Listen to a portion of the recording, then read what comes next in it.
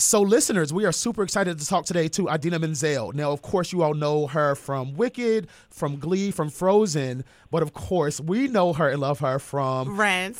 Both the Broadway production as well as the movie. And so, we're delighted to have you to talk to you for a bit. So, our first question, Idina, is talk a bit to us and to our listeners about the cultural significance of Rent. I mean, the play comes out in the late 90s and deals with some issues like LGBTQ equality and HIV and AIDS and poverty, gentrification, long before sort of like this new BLM movement and this new kind of queer rights movement. What does it mean for you, both as an artist and an individual, to have been a part of such a groundbreaking, if you will, movement as Rent?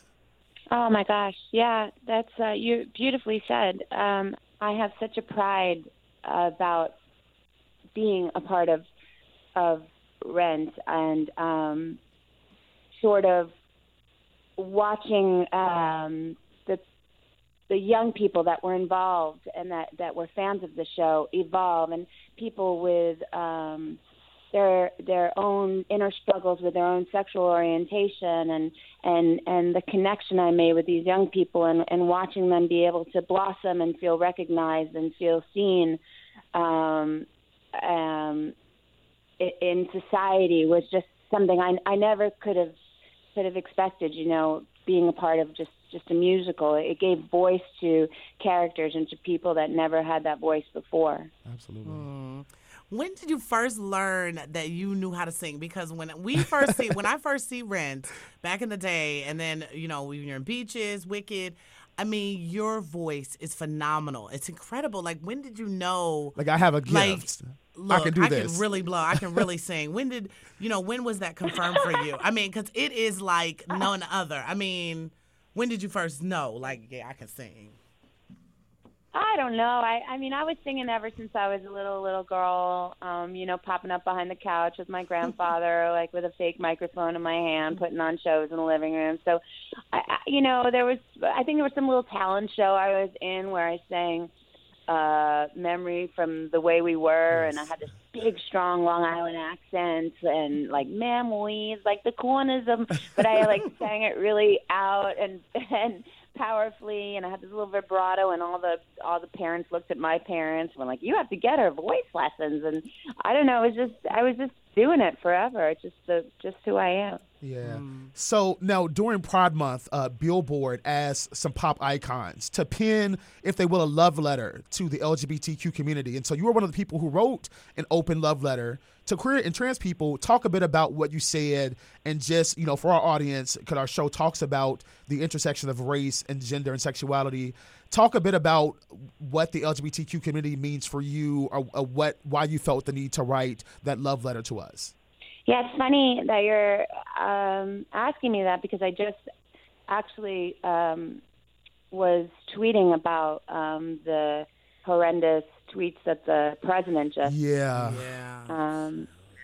tweeted. So I was writing another little, message to the transgender community. I've always just felt like I felt like they've taught me something about the world and life, and about freedom, and about the courage to take that thing in yourself that might be a little bit different, and like throw it out there in the world and celebrate it. And my friends who are part of that community have always taught me that, and so I'm just eternally grateful to them. It's not like I was doing them a favor. They've always done me a favor. They've been the ones that have spoke honestly and sincerely and authentically to me, and challenged me and made me really be honest with myself. And so I just feel like it's a reciprocity, a reciprocal thing that I need to give back in gratitude for what they've taught me.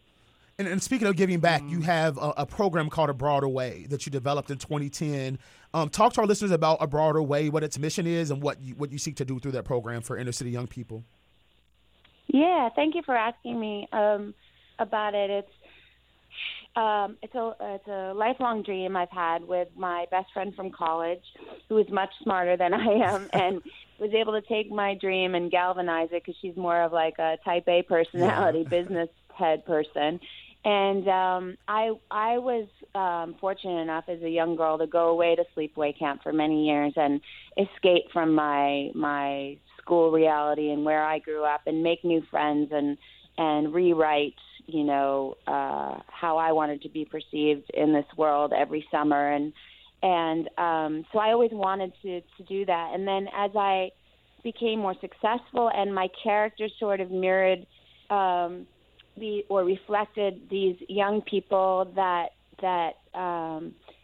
were all about big voices and empowerment and finding that in themselves, I felt like I couldn't just put out a camp. It had to be a camp for people that needed that outlet, And so we try to get girls from like Harlem, Lower East Side, get them out of the city into the country where they can hear themselves think, and we sing and we dance and we swim and we do spoken word, and we bring up all these cool Broadway people to work with them, and it's about 10 days, and we just it changes all of us. It's like it's a great experience, and we've now incorporated year-round planning where we don't just say goodbye after 10 days. We see them all year round, and we have two. You're going to get me talking about this now. I go on and on, but we're on our 8th summer.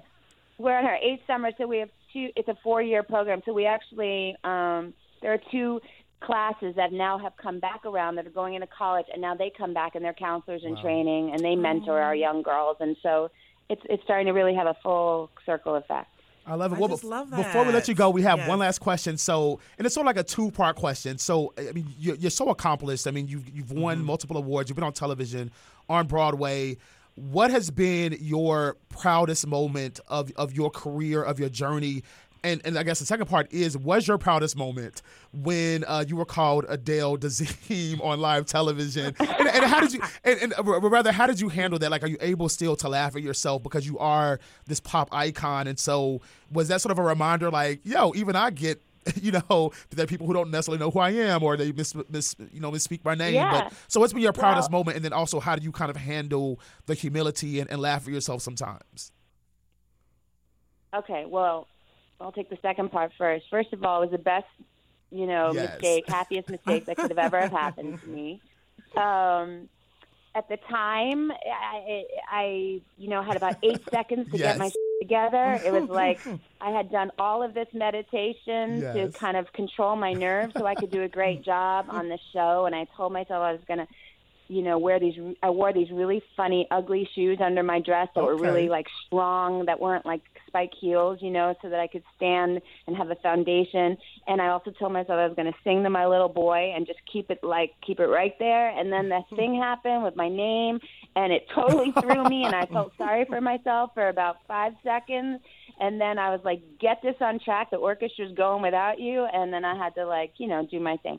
And then what was so wonderful about it was the people that knew me beforehand were so, outraged at it that they send me so much love. And then all the people that didn't know me, I got to make new friends, So it was great on all ends. And then as far as what I'm most proud of, I'm most proud of the connection that all of my projects and characters have had with young audiences.